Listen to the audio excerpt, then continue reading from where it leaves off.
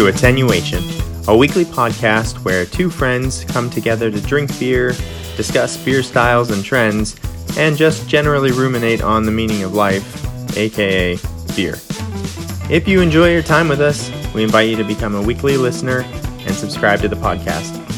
Without further ado, here is this week's episode.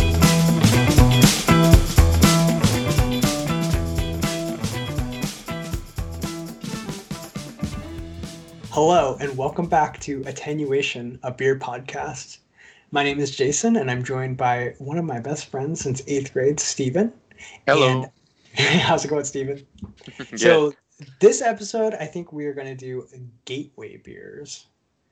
So Steve and I have both selected 3 beers that we feel are good gateway beers into this whole crazy craft beer hobby. So how are you doing today, Steven? I am good, ready to drink some beers and talk beer. Always a good time. So what are you drinking today? Okay, so I have, it's called Iceberg Zombie Apocolypse. Nice. I wish this was a video podcast because the can art is freaking amazing. It's from Kings County Brewers Collective, which is in Brooklyn, New York. I don't think I've had a bad beer from them. Honestly, it's so good. Their IPAs are awesome. This is a sour, and it's a sour ale with strawberry, blackberry, tart cherry, and lemon, brewed with vanilla and milk sugar. 6% alcohol. Brewed on or canned on 1/8/21, so a couple months. And honestly, I have to start out by saying, first off, I don't always like strawberry in my beer, so we'll see how that comes out. And I also, I'm not sure I'm on board with this vanilla and milk sugar thing in my sours, like the Smoothie Sour, I think is what they're calling that style. So, very popular right now. With my gosh. And marshmallow too. Yeah, marshmallow. Yeah. But I guess they're trying to. I don't know. They're trying to change the mouthfeel on the sour. And one of my objections so far to the style is sometimes it's just not sour enough. I see. So it's fruity and kind of thick, but like, come on, when I'm drinking a sour, I want it a little bit sour. So I don't know. Maybe they're just trying to get people into the style. But they're very popular on Instagram, I should say. Nice. You see a lot of people drinking them on Instagram. So anyway, this is just a trial to see if I can find one of these. Like I said, I've never had a bad beer from KCBC, so maybe they'll change my mind. All right, good. I'm excited. And I will say I don't have as strong as opinion on these. I haven't drank as many as you, but I actually sort of like when they do the lactose thing. I don't know why. I guess maybe it is the mouthfeel, but I can see what you're saying. I'm sure it does affect the overall flavor. And I do like very mouth puckering sour. So. Oh, yeah. Okay. I mean, it's a beautiful, like, burgundy pour. Oh yeah, I can actually see it right now, and I will say it's very a real thick foamy head, almost like meringue head on it. It's very descriptive. I mean, it smells good. I smell strawberry, a little bit of the lemon maybe coming through. And the reason I was actually excited about this is because I do love cherry in my beer. So I don't like strawberry in my beer, but I like cherry. So hopefully the cherry comes out more than the strawberry. So, all right, here's hoping. Yeah, here goes. I'll move my mic out of the way.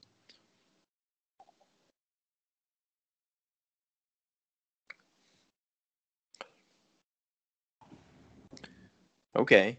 I like, actually, it's sour. It's sour enough. And the strawberry is kind of the back seat to the lemon and the cherry. So I liked it. I mean, it tastes like juice.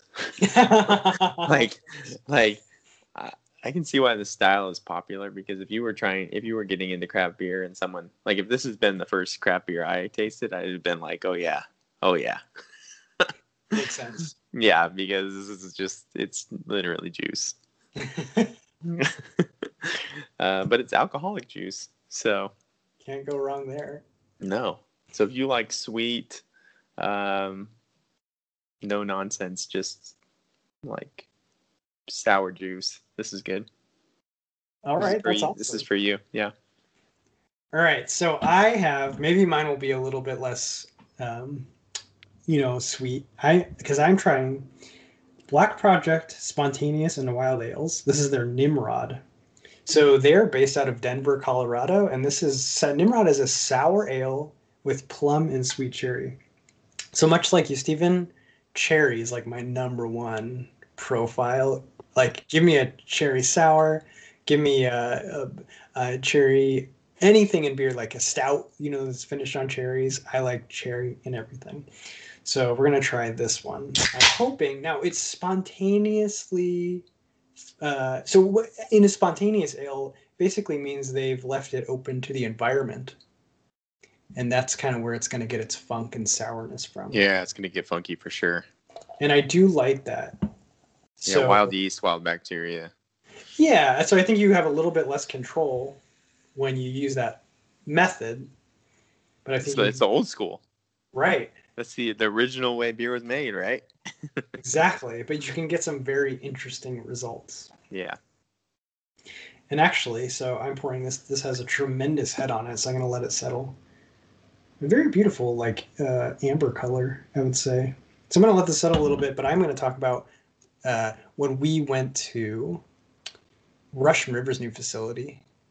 They actually have a room that they've dedicated to that spontaneous fermentation. And it was so cool. It's basically a chapel. It's all wooden. And the beer gets poured into this long pan. Lots of surface area on it. It's called a... Oh, do you know the technical name? A coal ship, I think. I don't know how to actually pronounce it. It's like KOELSCHIP or something. Coal ship, I think was. Nice, dude. Darth Vader. I completely butchered that, but yeah, but see the mastery is shown through. I don't know what it's called. It looks cool though. And then they open all the windows, and they just let the magic happen, right? So awesome. Yeah, it was one of the coolest rooms I've ever been in my entire life. All right, so this is settled down. I'm going to give some notes here. So, yeah, so right away I can tell, like, I think I can tell, but that spontaneous sour, it has that wild character. And I'm definitely getting the cherry and the plum right on the nose. So I'm going to taste this.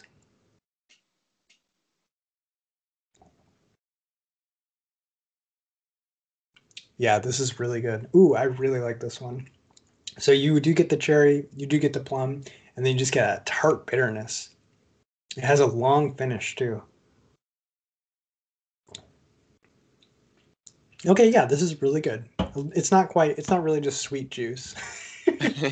Yeah, I will say they're probably more advanced sours. I would say, yeah, probably. But yeah, I've been really happy I haven't had that many spontaneous beers, but all the ones I have been very interesting. So I'm actually happy. I got 2 of these too. I'm glad that I liked the first one. So, okay, awesome. So that's what we're drinking this week. And then I think before we get into the main topic, Stephen had found an interesting tidbit of beer news. So I want to hear about this. Yeah, so this may be kind of old news for the people that are really in the know, but a little backstory on this. So Ballast Point, which is based in San Diego, it's beer you would see in your most local grocery stores. Sculpin IPA is kind of their flagship. It's a couple different variations of Sculpin. But anyway, so it's a super well distributed beer. They were doing super successful. I've been to their tap room in San Diego, and it's awesome. Their food is awesome. It was a great experience. Well, I think it was in 2015, so just about 6 years ago, they sold to Constellation, which is, it's a big brand, a big umbrella brand. They have a lot of the Mexican lagers, I think Corona and Dos Equis. They have some hard alcohols, some vodkas, I think. Anyway, they're just this major brand. And Ballast Point decided to sell to them. They were offered $1 billion by Constellation. $1 billion? $1 billion. So if you can imagine being a brewery owner, and someone offers you $1 billion for your baby, I don't know. We've argued over this, me and you, multiple times, or not argued, but discussed this at length, whether we would do that or not, whether we would take that deal. I say you don't do it, but I've admitted that I don't think I could say no to $1 billion.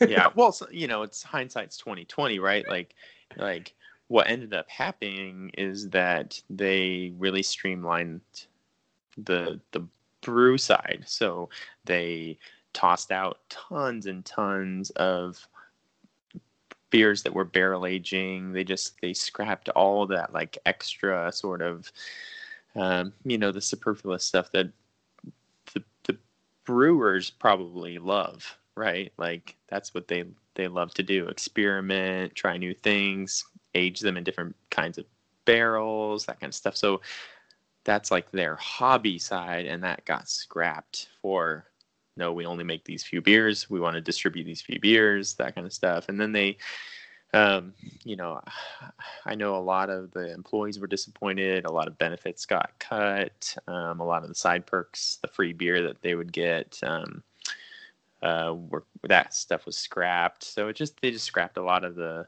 side benefits to being an employee there. And anyone who has worked at, especially in food service, sometimes you're just like, there's just fun little side perks. And when those things start to get cut by corporate, it just sucks. So anyway, there's just all these downsides, and I think it ended up hurting Ballast Point in the long run because the craft beer community is so, they're just hell-bent on keeping these brew pubs independent. They don't want these big distribution. I mean, like, we hate Coors Light, right? we like to hate on Budweiser, and it's just that kind of thing. It's like, oh, the beer's gonna suck. It's gonna start to suck, and maybe it didn't, but that's just the reputation that it gets. There is that perception for sure. Yeah. And I remember, like, they came out with a sour. It's called like Sour Wench or something. Yep, I had it. It was disgusting. Oh, it was horrible. I don't know if that was pre-Constellation or not, but it was bad. So anyway, they lost their like independent brewer certification, which there's a few things like at the Great American Beer Festival, you lose the ability to be a sponsor, or have like end caps displays there, and there's just like little things that you lose. But really, for the most part, I think you just lost. People were just kind of this sigh of like, oh, there they go. Sure, like they were good, and they sold out. It's like the punk bands, old punk bands that would sell out. I mean, yeah, it's not like this is unique to the beer industry. This happens all over the place. Yeah. So, anyway, they didn't end up being as profitable for Constellation as Constellation thought they would be. So Constellation dropped them, and they got picked up by this Kings and Convicts Brewing, which is out of Chicago, I think. And they, what's really funny is you cannot find details on how much they bought them for. I've searched. I bet you it wasn't $1 billion. yeah. This is the exact quote from the CEO of Kings and Convicts. He said it was less than $1 billion. Yes.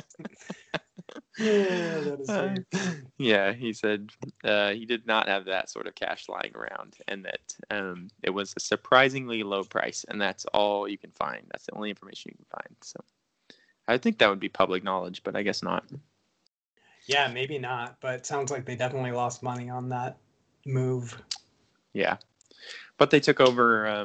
But yeah, they got everything in the deal. They got all the brew pubs, and they're actually, I think, the latest news is that they're opening. They're moving to Northern California.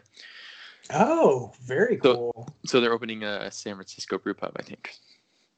Okay, that's super cool. Yeah. So I've been to one of them in San Diego, and I've been to the Downtown Disney one. Have you been to the Downtown Disney brew pub? I have not. I've seen it. But I didn't actually go in. Yeah. Well, one of the fun things is when you go to the brew pub, and they always had cool experimental stuff and sours and stuff that you couldn't find in the store. So hopefully that stuff continues. And the CEO of Kings and Convicts has said that they're a roguish sort of brewery. They like to try new things. So maybe Ballast Point will make a huge comeback. I like that. Yeah, the return of Ballast Point. And that's exciting to me, like as a craft brew drinker. Like I want people to do the weird and wild and wonderful stuff. I understand like if you're a Constellation and you come in and buy it and you probably want to sell Sculpin or like whatever their most popular beer is, you want to mismanufacture that. And that's a fine beer, but like I'm more interested in the weird out there stuff, and I think you're gonna get the weird out there stuff from more independent. They're gonna be more willing to take risks. Yeah. So definitely. So I look forward to maybe what might be on the horizon from them. Because I did really like Ballast Point for a long time. Like Victory at Sea, I think, is one of my favorite. One of my favorite beers of all time. Yeah, I liked the grapefruit Sculpin. Yeah, I don't like the basic Sculpin, but I always like the grapefruit iteration. So. All right, very cool. So we will see what happens with that. Yeah. All right. Are you ready to get into the main topic? Let's do it. So gateway beers. This is just me and Steven kind of brainstormed this topic. We each picked 3. We had a couple criteria. We wanted something that you could get pretty easily, like hopefully at your grocery store. I think most of these are nationally distributed. And these are just kind of like beers that if you're getting interested in craft beer, but you don't really know where to start, there's some good entry beers to some 6 different styles that personally for me actually kind of got me more interested in a beer. So how about I'll go first, and then I'll pass it over to Steven. And we'll do it. And we'll tag team, and feel free to comment on my choices. You bet. So my number 1 choice has got to be, for me, it's Sierra Nevada Brewing's Pale Ale, because that's kind of what broke me into, drinking craft beer. So this is American Pale Ale. It's from Sierra Nevada Brewery. Technically they're on both coasts now, but originally they're from California. And so I just remember, I think I told this a little bit of the story on the last podcast, but I remember drinking this for the first time and just not liking it. Because when you first drink this beer, I think all you really taste is the bitterness. But if you keep drinking it, and after I had that, experience with the hop on the tour where I actually like smelled the hop oil and it kind of clicked for me, then I started to notice like you're going to get the other, flavor profiles that you'll start to notice like, oh, there's some citrus in here. Oh, there's some floral in here. Oh, there's some pine in here. And you're still going to taste a lot of that bitterness, but you do kind of get used to that bitterness over time. And then you just start to discover the other flavors that are kind of lurking. They're a little bit less present than when you first start drinking it. So that's something I think you can get anywhere. And I would just recommend drinking that. And you just got to keep drinking it. Even for like beer in general, like I didn't like beer at all in general.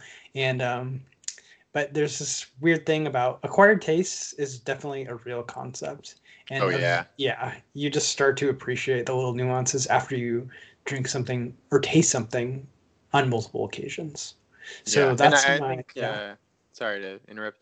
I remember like when I was first getting into hoppy beers, one of the things I would look for is like the sweet spot for me was like 30 to 50 IBUs.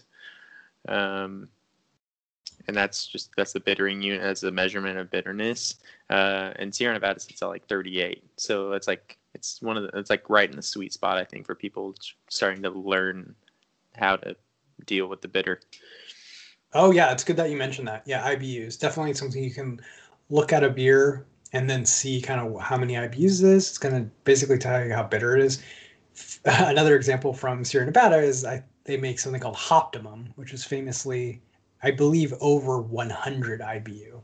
So much, much, much more bitter than this. So if you are able to look up the IBU, it can kind of give you a good idea of what you're getting yourself into as far as bitterness goes. All right, so that was my first pick. Steven, what did you pick for your first gateway beer? So I got to go to one of my old favorites, which is Firestone Walker 805. Nice. Yeah. So Firestone Walker, I mean, they do amazing things. We've tried many amazing beers from them. But this 805 is such a great gateway beer. In fact, when I used to like say I was a craft beer drinker, it was because I was drinking 805, or if I wanted to look cool when I was the guy to bring beer to the softball game, like I would bring 805 because I thought I was appealing to the masses, but at the same time showing my craft beer clout. So, nice. Of which I had none, but anyway, so it's a blonde ale, sometimes called a golden ale, super simple ale. I mean, this is like they're not trying to hit you with hops. They're also not trying to hit you with the malt backbone. Like, I mean, this is just like trying to get. This is very simple. Lots of times they use some honey in these beers, a little bit of spice, but it's just a very, very simple. This is like one level up from your American lagers, which again, this is why it's gateway beer. Like, it is more flavor than than the American lagers, but it's nothing that's gonna kill. I mean, this is an easy drinker. So it's just super round, super smooth. It's only 4.7%, so this is not getting you drunk. 15 IBUs in reference to the IBU scale. So this is like way below that threshold. So this is not hitting you in the bitterness. It's just a great summertime beer if you want to graduate from the American lagers and drink something that's good. Yeah, no, that's awesome. I love 805. Yeah, it's great. I would say like the number one taste for me there is honey. A nice like honey sweetness, with just a nice like bread yeast kind of backbone that doesn't get in the way. Just easy to drink. Nice, and it's one of those. And that's a perfect example of a beer that's still gonna. It's one of those beers you'd still be happy drinking. I always say after hard days of yard work, like yeah. You just mow the lawn, you're kind of sweaty, and you come in. You don't want to drink a spontaneous ale. You want to drink 805. Yeah, those spontaneous sours kind of burn the back of your throat. That's right. Not good thirst quenchers. No. All right, cool. 805, very good choice. All right, I'm gonna throw it back to you. What do you got? Okay. So my second one, and I remember I used to drink this a lot in my exploring beers at the co-op phase, where they had a lot of beers, and you could pull singles, which is really cool. You could do that at Total Wine, I think, by the way. Oh yeah, yeah, you can.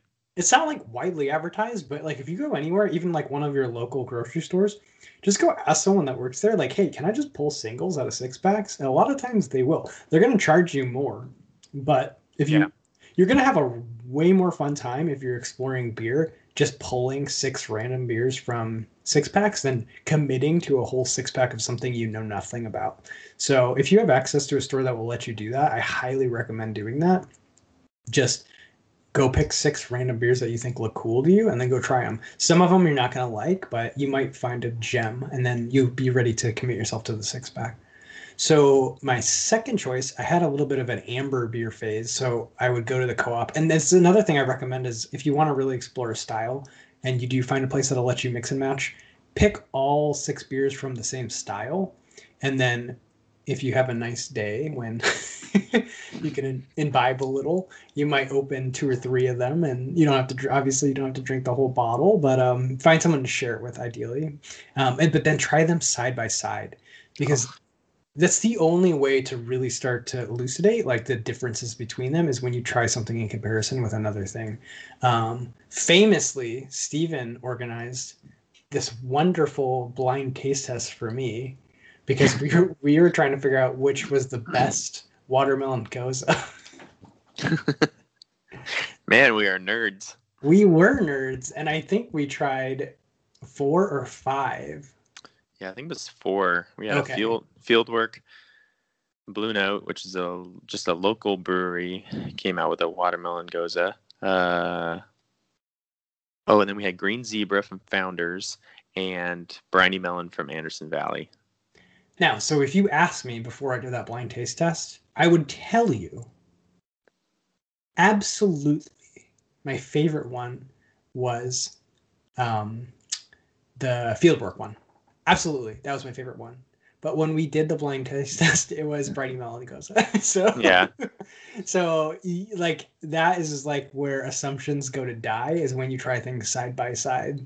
Well, because... and like even the Green Zebra from Founders, like it tastes like apple juice compared to the other 3. Yes. Like it was just like, whoa, that I don't get watermelon from that at all. But like if you were drinking it by itself, I think you would. It's just I love side by side tastings. I can't even stress that enough. It's just such a great way to find what flavors you like. Yeah, 100%. So in my amber phase, this is one of the ones I would go to. It's Alaskan Brewing Company, which is in Alaska. You guessed it. And this is it's just called their amber.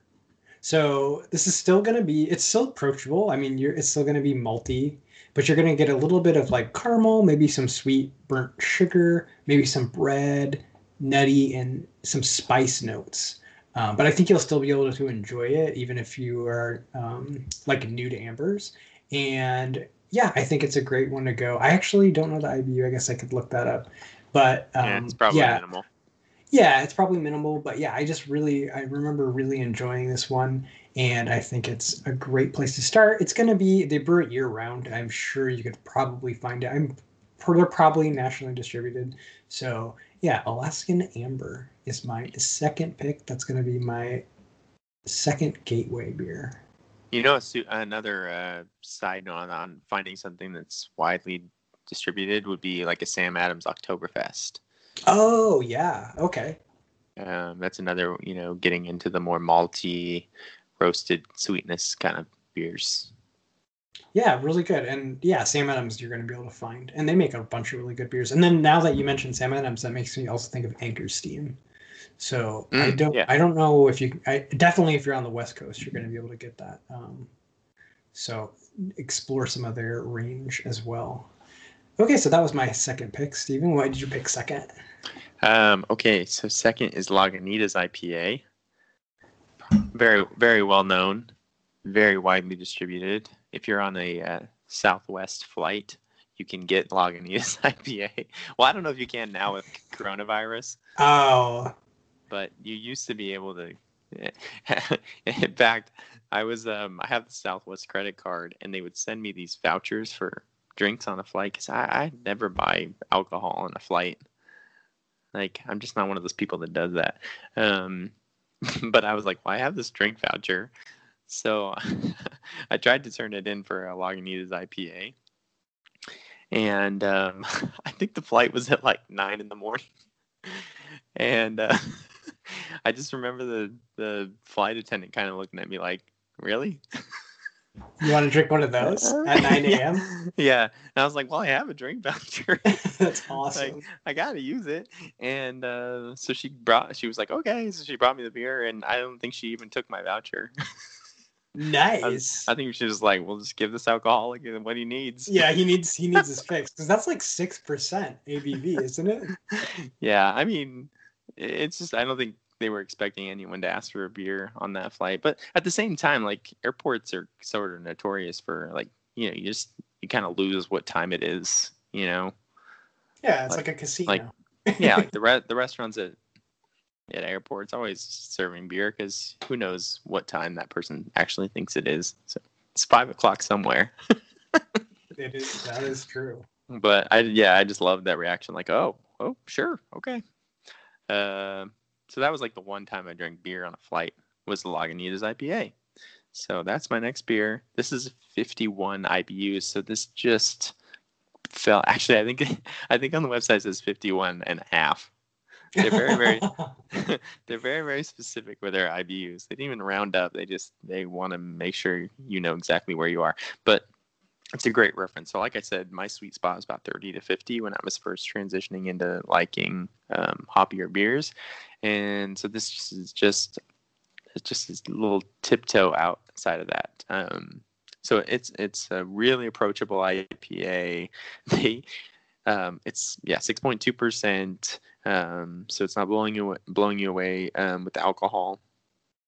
I think they use 40 something different hops in this beer. Do they really? I didn't know that. Yeah, and a ton of different malts. I mean, it is a weird beer.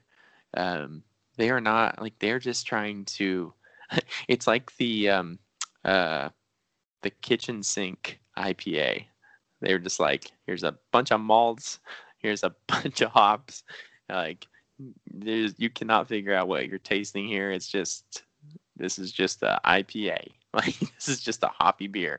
Like, there's no parsing out like, oh, this is the flavor profile of this hop. You know, one of the things I love now are smash IPAs, which are single malt, single hop IPAs, which are really great ways to showcase the profiles of different malts and hops without anything else. You know, like it's like again, I think in an experiment, you know, the control. It's like the control of an experiment where you don't have any other variables. But like this is the this is the shotgun approach. Yeah. Just like, I wonder if when they I would love to hear the origin story of this IPA, because I have a feeling it's like, we bought everything that was available. Yeah. Yeah, well, I want to know, like, do they have a hop schedule while they're brewing this? Like, this hop, now this hop. Okay, 5 minutes later, you add this hop. Like, who developed that hop schedule of 43 hops? I don't know. Anyway, so, like I said, it's just a super easy, approachable IPA into the IPA world, because that is a world, you know, like, I think sometimes it's hard to crack into. Do you feel that way? Yes. It's so a lot of people I talk to just don't like IPAs at all. So yeah. And it's funny because it's such a giant universe. Like, it's its own independent universe inside the craft beer universe. Yeah. Yeah. Which, I mean, like I said, the hazy IPAs have been a nice gateway into that because it takes away the bitterness. And it's a good intro to the hops. I don't know if it's a great intro to the style, because there's this whole world of like West Coast IPAs that I think honestly gets overlooked by a lot of people, which is fine. But you know, it's just a huge part of the IPA world that some people I think just never get into. Especially, yeah, I don't know if that, and I can't speak obviously. I can only speak from my own experience, but it does seem like these hazy and milk popular right now, and maybe these West Coast IPAs aren't as popular currently. But when I first got into IPAs, there were no hazies, there were no milkshakes. So these are kind of the styles I associate with IPA.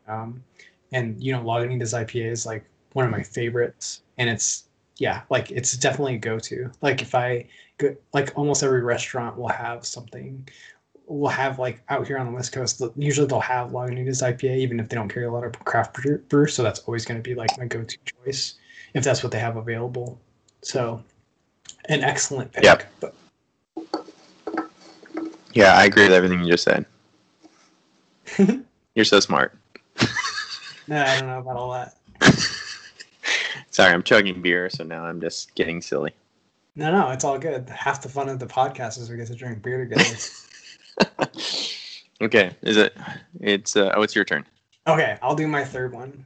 See, I've already lost track of whose turn.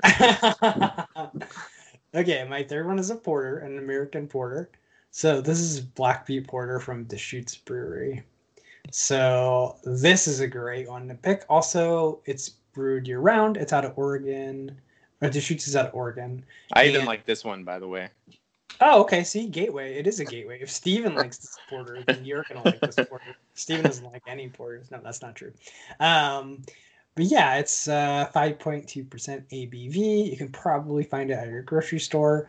And this is really going to introduce you to the style. Like, obviously, you're still going to have the malts, but you're going to start to get like dark fruits, coffee, chocolate, a little bit of bitterness.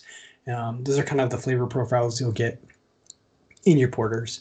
And it's just going to introduce you to them here. And a lot of people like this beer. It's accessible. I would definitely recommend it. And yeah, I still really enjoy it. Even though, like, I always joke with Steven that now, basically, so when you first enter, and this is true of almost any hobby, I'm actually jealous. If someone's listening to this episode and they're like, oh man, I'm going to try these gateway beers, I'm so jealous. Really enjoy your journey. Because really, I always tell Steven, the only thing that makes me excited now is barrel-aged unicorn blood. So I've reached like the end game of liking some of this stuff. And obviously, no, I still like all this stuff. But I just remember when I was first getting into beer and craft beer, and I was going on those Costco trips and making those, pick sixes. It was just, everything was new and everything was exciting. So yeah, definitely an excellent recommendation, and you'll still like it even when you graduate to barrel-aged unicorn blood. But yeah, that's going to be my pick for an entry level into this kind of style. I like that. Yeah, no, I love this beer. I actually don't. This is the level I'm at. It's so horrible. I'm such a snob. I will rarely drink a beer out of a can or a bottle. I like to pour it into a glass. Oh, don't get me started on that. My wife drinks well, out of the cans. Are you on my side? Oh, yeah, okay. You have to pour it into a glass. And I like some of the breweries, even I think it's Russian River, they like put on the side of their beer, they like show an icon of the can with like a cross through it, and then they show like a nice tasting glass, and it's like, hey, dummy, pour this into a glass. Because it sounds really snobby, but a couple things happen. One, okay, this is gonna sound snobby. You get to appreciate the color, and like, oh my gosh, because beer is cool. Like, they come in all these cool different colors, and then heads have different like viscosities, and they have different like sizes of the bubbles. But beyond all that, because that is kind of like, you don't really need to appreciate the color of the beer. I don't think you do. The lacing. You don't have to appreciate that. But what will happen when you pour it in a glass is you'll be able to actually smell it, because you're not going to be able to smell it out of a can. And so much of the experience of taste is smell. They overlap a lot. So you're going to want to pour it out into something that you can get your nose into. And it's funny too, because sometimes things smell amazing and you get so excited, and then you taste it and you're so disappointed. And then vice versa. Sometimes like you're not getting anything in the nose, and then you taste something and it's like, oh wow, this is so amazing. Yeah. But yeah, definitely you got to pour it into something to smell it. Okay. Yeah. So my point, I guess, my original point from that was that Black Butte Porter is one of the few that like I kind of like just drinking out of the bottle, like while I'm shooting pool or something. Like, I don't know, it's just a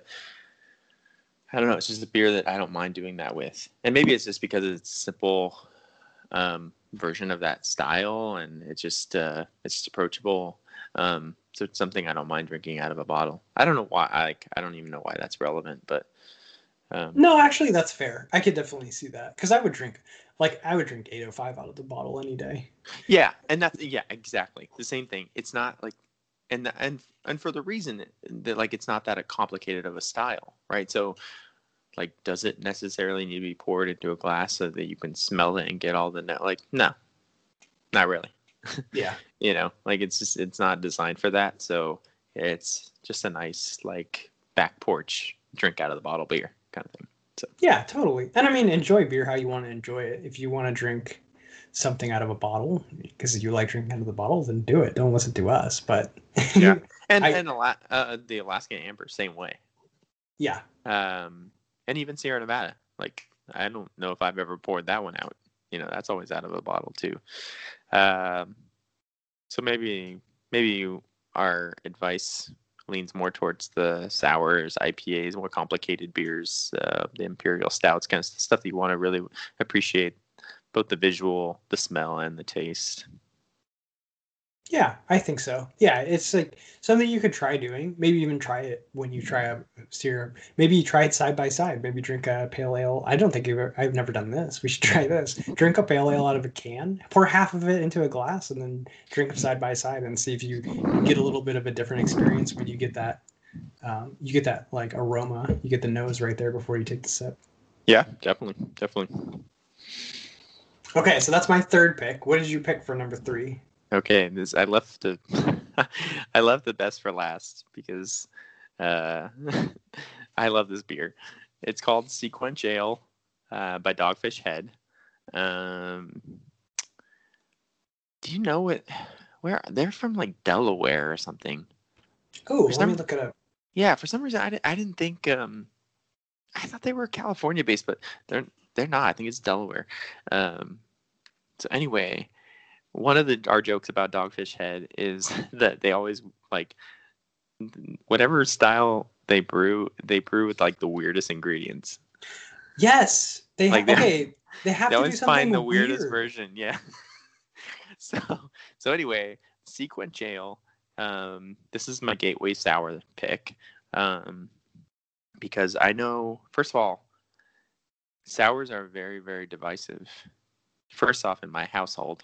Because my wife hates them, and anytime I bring up craft beer, like at work and talk to people, I mean sours are just like, yeah, I don't like that, and sometimes it's like, well, what have you had, like what have you tried? So anyway, Sequench I think is a great gateway sour. It's 4.9% low ABV, which I always like I like low ABV wheat sours, German sours. I just like they're easy to drink and they're not going to make me drunk.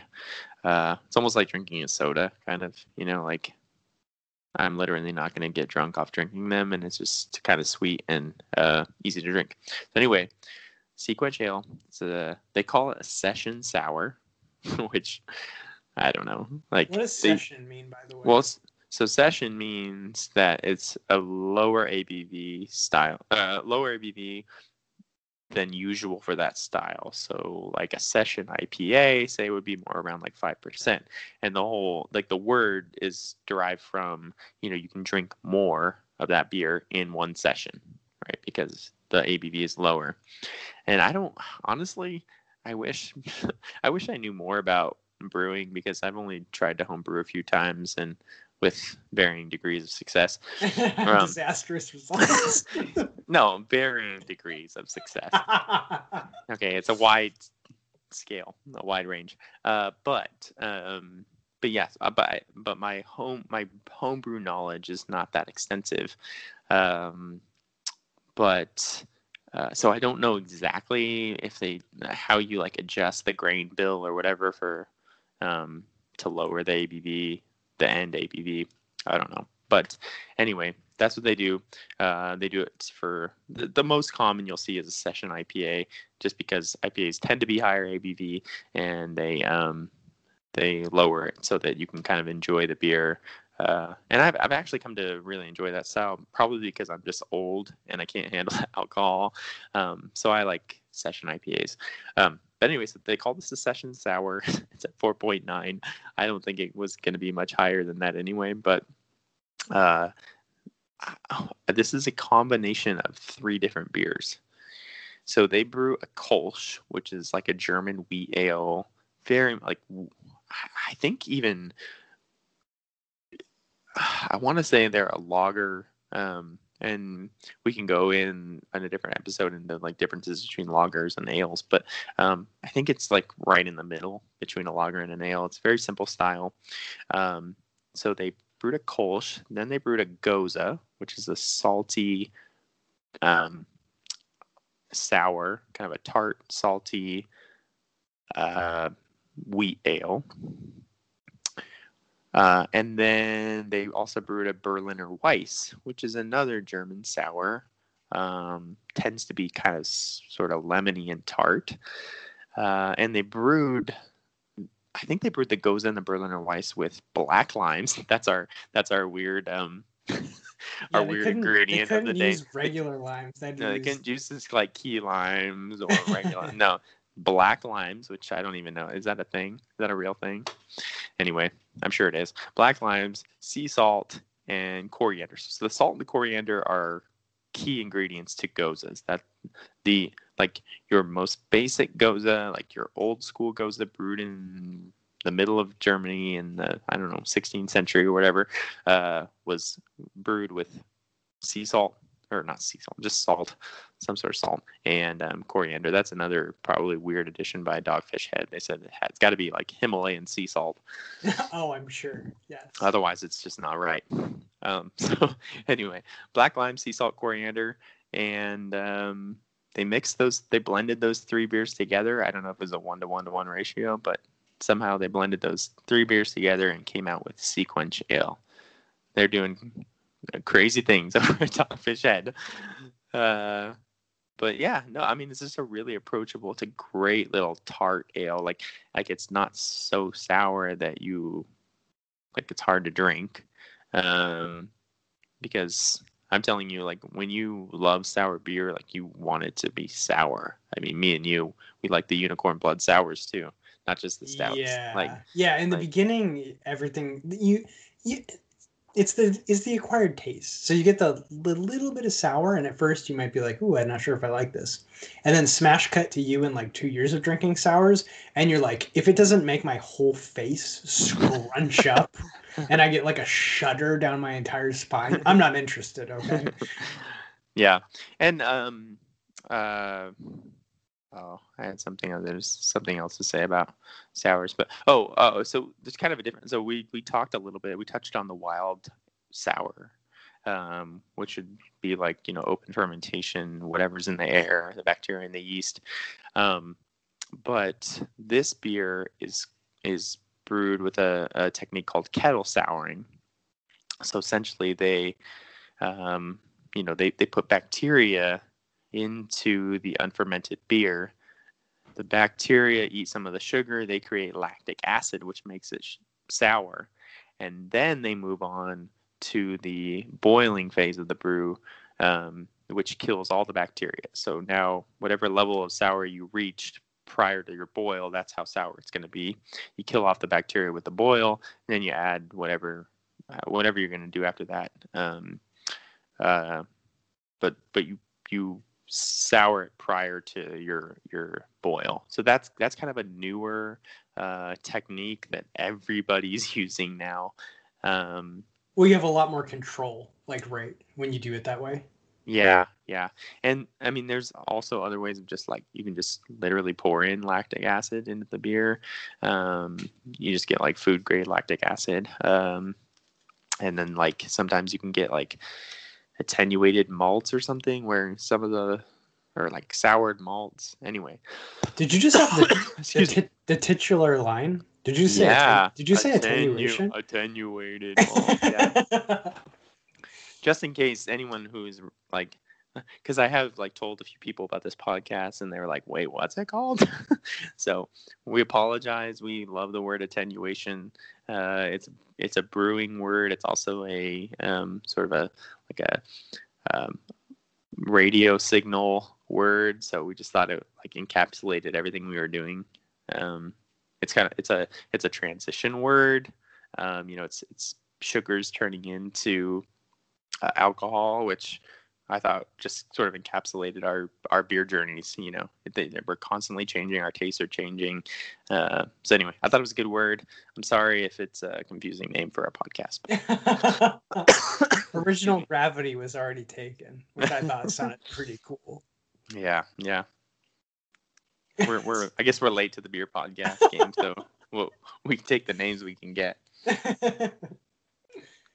Okay, I'm sorry. But yeah, I know. No, it's okay.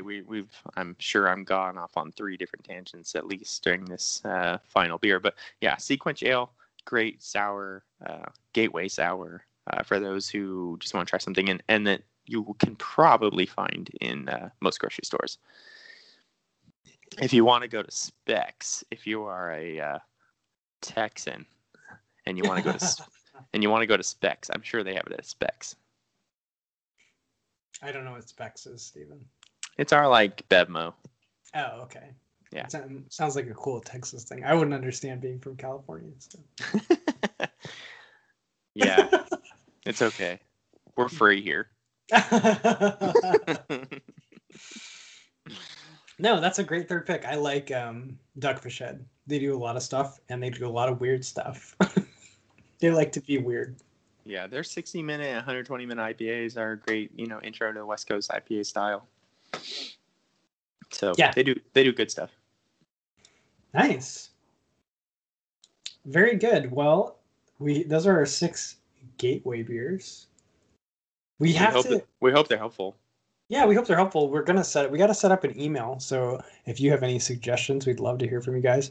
We're working on our audio. Hopefully the audio was better this time. I don't know now live, but I'll know in 20 minutes when I listen to this. But yeah, audio, obviously we're going to try to improve that, and hopefully just things get a little bit better. But bear with us for these first couple episodes. We're just kind of working out the bugs. So what do you say? Is that a wrap on episode 2? I guess that's a wrap. Man, we're like almost too good at this. Wait till like episode 12. It's going to be phenomenal. Yeah. Production value. Yeah. Listeners, hang in there with us. Okay. Also, just thank you. Thank you for listening. We appreciate you hanging out with us. Yeah, for sure. So thank you so much for listening to the second episode of Attenuation, a beer podcast. My name is Jason. And I'm Steven.